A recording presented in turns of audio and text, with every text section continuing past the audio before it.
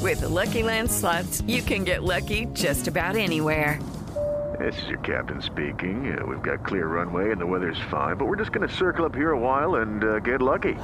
No, nothing like that. It's just these cash prizes add up quick. So I suggest you sit back, keep your tray table upright, and start getting lucky. Play for free at LuckyLandSlots.com. Are you feeling lucky? No purchase necessary. Void where prohibited by law. 18 plus terms and conditions apply. See website for details. Welcome back to the Durst Show.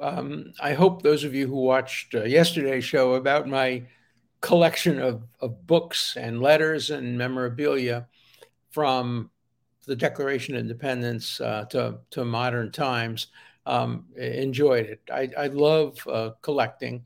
I just today bought a newspaper report on the shooting of Hamilton by Burr, which reported just days after the shooting that Hamilton shot in the air and didn't aim at Burr. I also have in my collection all the letters back and forth between Hamilton and Burr that caused the duel.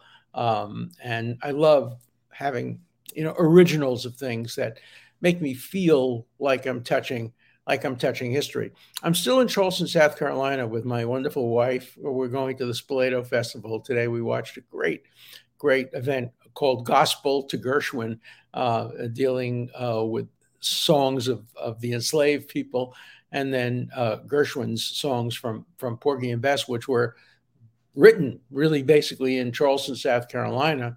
Gershwin collaborated with a local writer who wrote a novel called Porky, Du Bois Hayward, and they wrote this great American opera. And the church where this event took place today is just yards away from the hall in which the first declaration of secession of any state, South Carolina was the first state to secede, was signed. And also it's just a few hundred yards away from where the Civil War began, Fort Sumter, which was shot at by Confederate troops, at Northern troops. And, we've always asked the what if question. What if the South hadn't fired on Fort Sumter and had just seceded as a matter of law and stopped paying taxes and stopped, sending people to the military? Would Lincoln have invaded the South? What if? We really don't know. But I want to continue today and deal with the Civil War, not necessarily because I'm in Charleston, but because the issue of the debt ceiling has come up again. And now we've just seen just hours ago, committees, the House, the Senate, they're getting closer to what should be a political resolution of this. It's a political issue. It's an economic and political issue, not a constitutional issue. But you can leave it to the radicals on the left to create something, manufacture, concoct something in the Constitution that helps them. And that's what's happened here, too. People, particularly scholars, some from Harvard Law School, have given President Biden bum advice, telling him that he doesn't have to comply with the debt ceiling because the 14th Amendment, the Save All Amendment, and we'll talk about that in general in a few minutes, but the 14th Amendment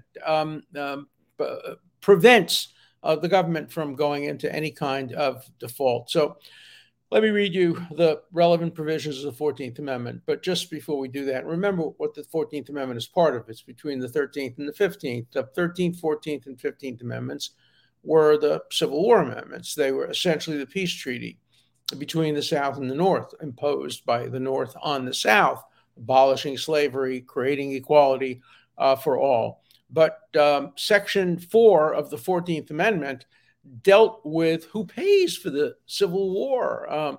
The southern states were in debt, the northern states were in debt. And so the framers of the 14th Amendment wrote the following: the validity of the public debt of the United States, authorized by law, this is an important phrase, authorized by law, including debts incurred for payment of pensions and bounties for services in suppressing insurrection or rebellion, meaning the Civil War, shall not be questioned, but neither the United States nor any state shall assume or pay any debt or obligation incurred in aid of insurrection or rebellion against the United States, meaning the southern states, or any claim for the loss of emancipation of any slave, but all such debts, obligations, and claims shall be held illegal and void. It's so obvious that this provision of the 14th Amendment deals only with the Civil War. It talks about the freeing of slaves. And yet constitutional experts, scholars, whose views are determined by the political partisanship that they espouse, for them, the Constitution is what they want it to mean politically and ideologically. And I might be on their side ideologically and politically, but I won't misread the Constitution for partisan or political ends. And so what they say is that this amendment specifically designed to make sure that people don't have to pay for their slaves if they were freed, and people don't have to pay for debts incurred in fighting against the North, but people do have to pay for the debts incurred by the North to fight against oppression. That somehow has something to do with the debate in 2023 about the debt ceiling between McCarthy and Biden and other more right-wing Republicans. No. It's a political issue. It's an economic issue. It's not a constitutional issue. And in any event, even if it were a constitutional issue, listen to the words of the amendment. The validity of the public debt of the United States, okay? Validity of the public debt of the United States, authorized by law. The debt ceiling is authorized by law. This isn't saying that acts of Congress imposing a debt ceiling are unconstitutional. That's part of the process of authorizing it by law. But just leave it to the constitutional experts, my former colleagues and others around the country. They'll find a way of helping the Democrats. They'll find a way of helping the left. Again, I like some of the conclusions that are reached by that kind of analysis, but I despise the analysis itself, because today it can be used to help the Democrats. Tomorrow it can be misused to help the Republicans. And the Constitution means what it says.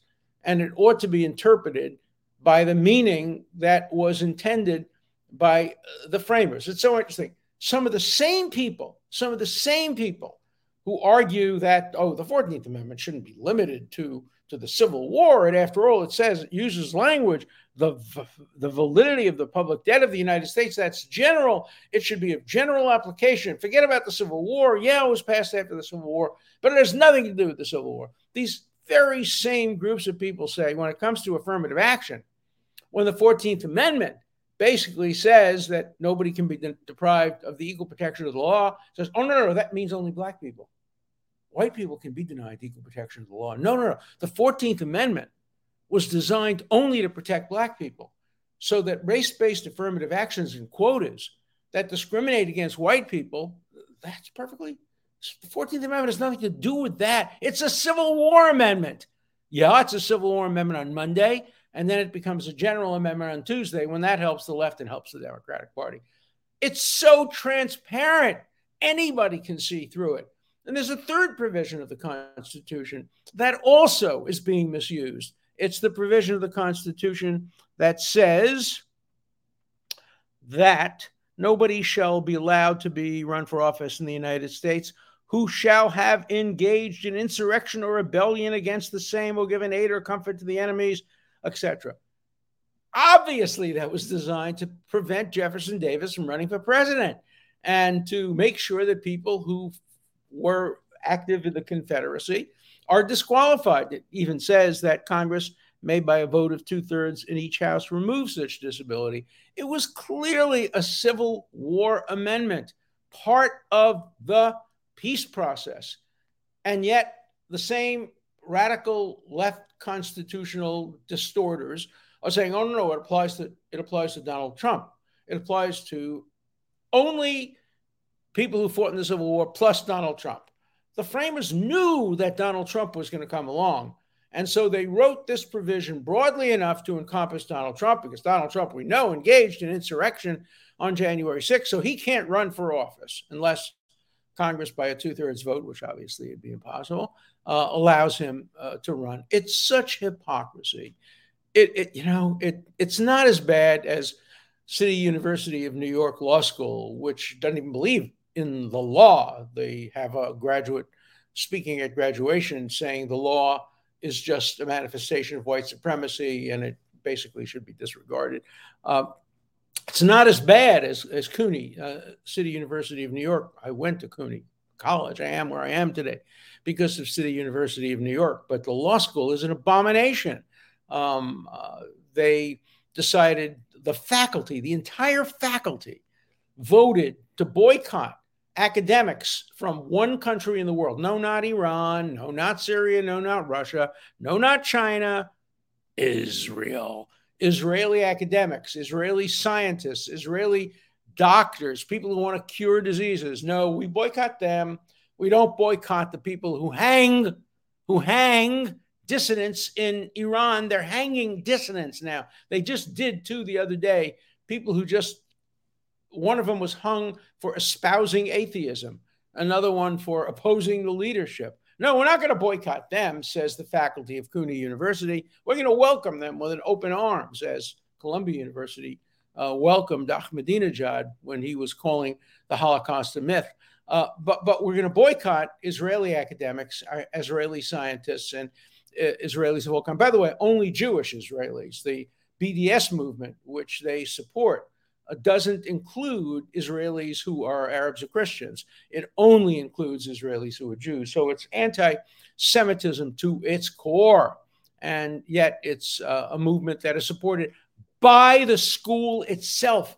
I'm not talking about individuals exercising free speech rights. Any faculty member can stand on a soapbox in Washington Square Park or Central Park and call for BDS against Israel, can call for death to the Jews as long as he's not inciting it immediately. That's free speech. Hate speech is free speech.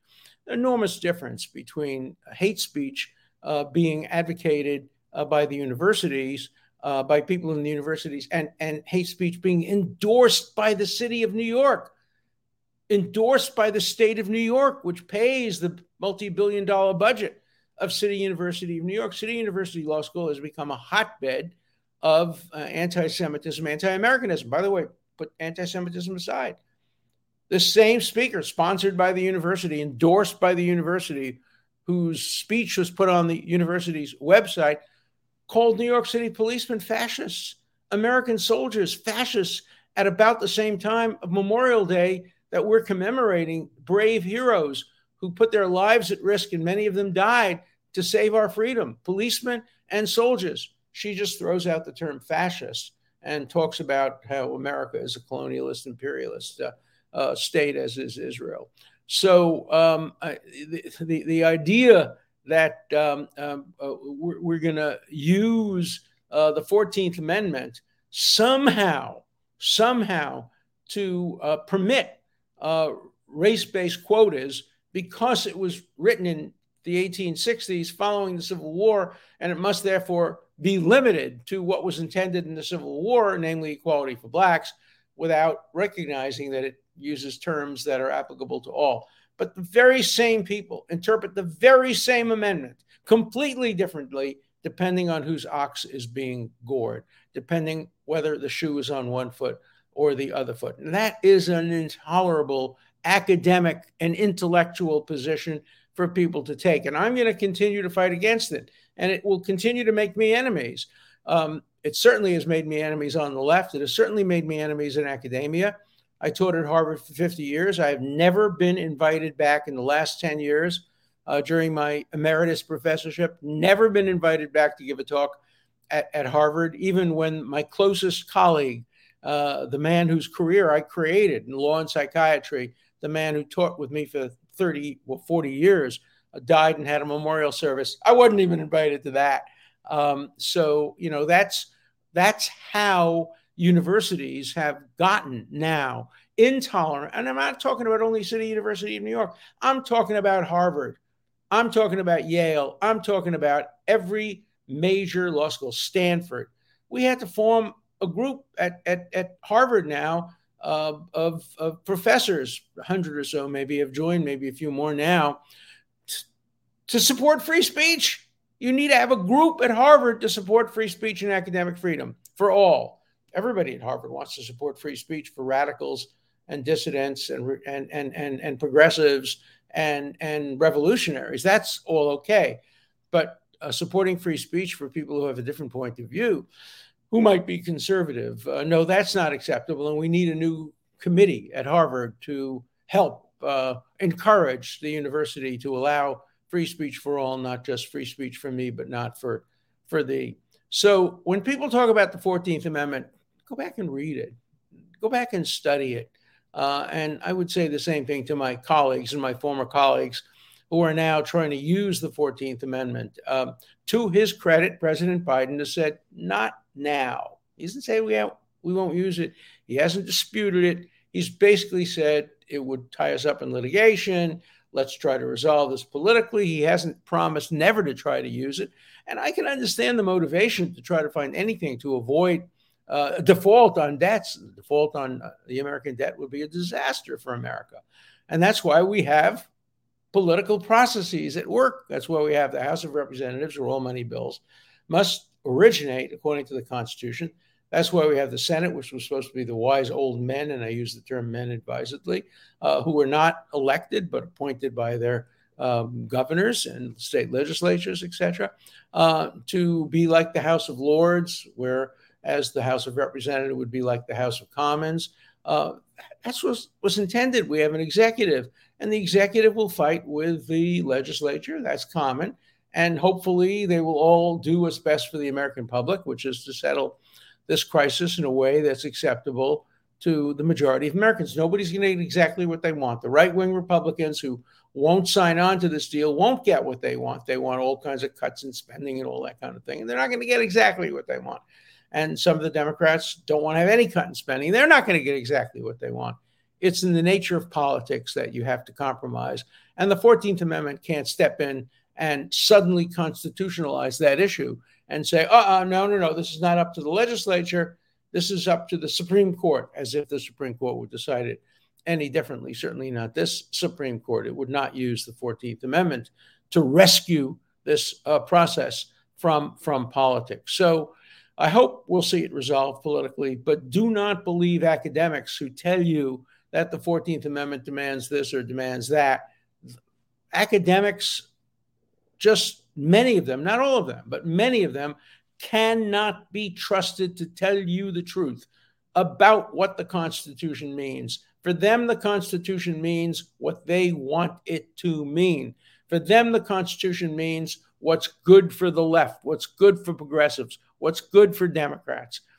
The vast majority of academics, I think over 90%, consider themselves Democrats and members of the left. That's okay, but don't misinterpret the Constitution for your students and for the rest of Americans in the hope that your credentials as somebody who teaches at Harvard or teaches at Yale is going to persuade them of something that the evidence doesn't suggest. I ran into this, of course, when I defended the Constitution on behalf of President Trump during his impeachment. It's as clear as could be that the Constitution, in order to have an impeachment of a president, requires treason, bribery, or other high crimes and misdemeanors. Crimes, misdemeanors, criminal type behavior like treason and bribery. You cannot read the Constitution any other way. And in the 19th century, everybody read it that way. Deans of law schools read it that way. Justices of the Supreme Court read it that way. But then, of course, you got Trump coming into office, and suddenly the Constitution means something completely different. And I become an outcast. I'm the only academic who takes that position. Believe me, every academic practically I know of would have taken that position had the shoe been on the other foot, had Hillary Clinton been elected president, and had she been impeached on the ground of abuse of power or some other cockamamie criteria that's not in the Constitution. The Constitution, according to many academics, is what's good for their political party, what's good for their ideology, what's good for their sense of what's right and what's wrong. That's not what makes America great. What makes America great is having a neutral Constitution, one that is equally applied to all. Let me conclude this little rant by going back to the 14th Amendment. The 14th Amendment says equal protection of the law. Equal protection of the law means the Constitution has to be interpreted not in a partisan manner, but in a way that passes the shoe on the other foot test. And we're moving away from that among many academics. And I hope that someday we'll change. And I hope someday maybe Harvard will invite me back to give a speech on that subject and to talk to academics and to talk to students and to tell them what's actually going on. But I don't think they want to hear it, even from somebody who taught there for 50 years. So let's see what happens. Let's take some questions. Because I'm away and I don't have a fax machine in my hotel room, I'm going to have to paraphrase the questions, but I remember them pretty well. So the first question is very, very interesting one. It's in the live chat. And it basically says, does defamation law, the First Amendment, how does it deal with deep fakes, things that, are done with artificial intelligence, creating voices, creating images that are completely manufactured and aren't true? Does defamation law apply to that? And the answer is yes. If you defame somebody through artificial intelligence, you're not going to blame the machine. You hold the person who created the machine's ability to defame you responsible. Now, if it just fakes history, that's not defamation. If it says the election was stolen, that's not defamation, or the election wasn't stolen, that's not defamation. But as we know from the Fox case, if somebody says that a particular machine company stole the election by having a machine that was hacked, I don't think myself that should be defamation. This is the public interest, but the courts have held that it is. I was subject to that some years ago. Some extortionists went to lawyers and said, I have pictures of people from Jeffrey Epstein's video machine in his house. I was his video technician. Totally, it wasn't true, but claimed he was, and said he has pictures of prominent people having sex with young girls. And he said to the lawyers, here's what I think you ought to do. What you ought to do is go to these people and say, retain me as your lawyer. And if you do, I then can't testify against you because I've seen these pictures. But if you don't retain me as your lawyer, then I'll have to go public with these pictures and you'll be horribly embarrassed because they're pictures that show you having sex with young girls. So, and I was one of the people that was allegedly having sex with young girls. So the Times called me and said, what do you say about it? I said, I didn't even have to look at the pictures. I never had sex with anybody other than my wife during the relevant time period. So no, you don't even have to show me the pictures, but if you want to, please come and show them to me and my wife. And so my wife and I looked at the pictures together and they bore no resemblance whatsoever to me. Nobody would ever imagine. But what happened is this guy, in order to try to collect money, went through a lot of pornographic films and identified people who looked like people who might have been involved with Jeffrey Epstein and created and concocted fake pictures of them. You can do it with photoshopping. You can do it with artificial intelligence. You can do it in any other way. But the answer to the question is clear. I was defamed if somebody claimed that this was a picture of me. Eventually, the guy disappeared, and the Times wrote an article saying he was fake, and the lawyers that did this engaged in some questionable conduct. But in any event, the answer to the question is clear. Defamation can result from the use of manipulation of evidence and the truth through artificial intelligence. Okay, next question. A number of people commented about the books and pictures and documents that I showed, and there were a number of comments about George Washington's great letter to the synagogue in Truro, Massachusetts. By the way, today I found a copy of a letter that Washington wrote to the Jews of Charleston, South Carolina, to their synagogue, and I got a copy of it. I own the original not the original letter, that's worth tens and tens of millions of dollars, but I have the first newspaper report of Washington's speech, in which he said, basically, Jews have to be created equal of bigotry. We will no longer hear, we will give no sanction, etc. It's the first time any leader of any country basically said that Jews are equal. And so the question that I got is Washington's letter a matter of law? And the answer is no, it's not. And indeed, at the time Washington wrote this letter in 1790, a number of the states still in their constitutions discriminated against Jews. they and Muslims and Buddhists and atheists, not just Jews. It didn't usually mention Jews.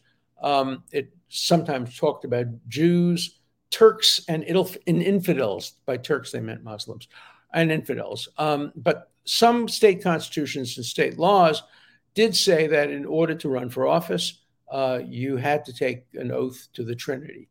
You had to support Christianity. And that only got changed in the middle, in some places, or the early part of the 19th century. But in the 18th century, and at the time Washington wrote his letter, there was still discrimination, as there was in Britain. Britain had a law prohibiting anybody who was Jewish from serving in Parliament or from even coming into the country. So Washington's brilliant, beautiful statement didn't have any force of law, but it had an enormous impact on American attitudes and the American experience. Jefferson. I got a number of letters about Jefferson because we're back to the old natural law business.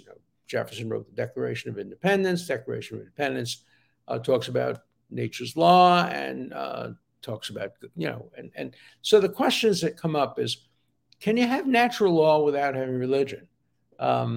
Jefferson was a deist. He believed that there was a creator who was a clockmaker. He basically created the universe and then left human beings to deal with their own problems. He was not an intervening God, not the God of Christianity, Judaism, but a clockmaker God. That's a term that was used to describe the deist view.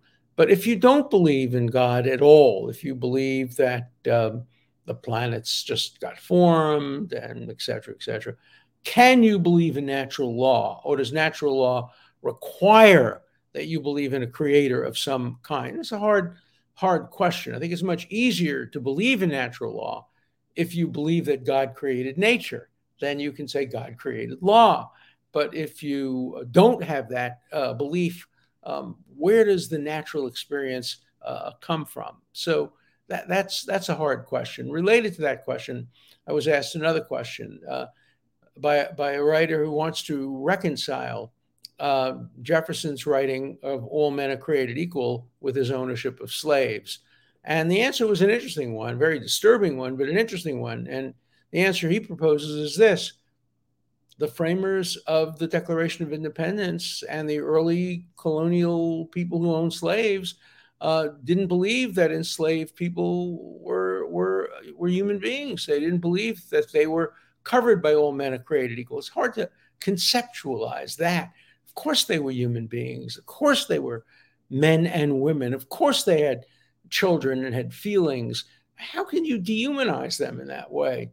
But that's what enslavement did. It dehumanized. That's what obviously happened to Jews in Germany. That's why it was so easy for 20, 25-year-old Germans to sit and shoot 100 Jewish children or put people in gas chambers.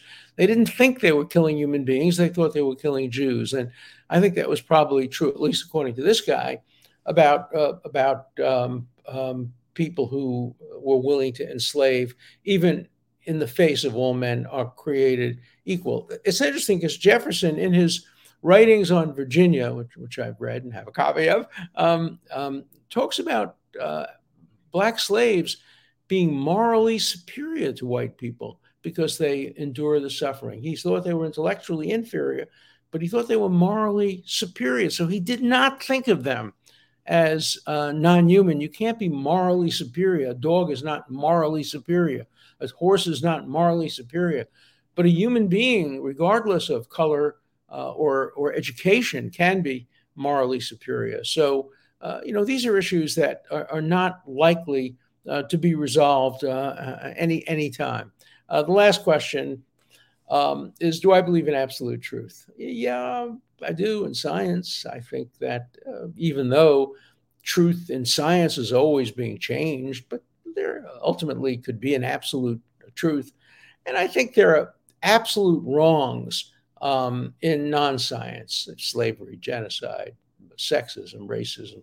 I think those are absolute wrongs, but absolute rights.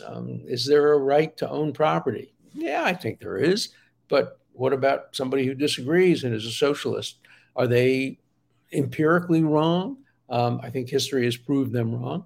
But it's different when you deal with scientific truth and when you deal with political or ideological truth. We'll continue these and other discussions next week when I'm back in New York. See you then.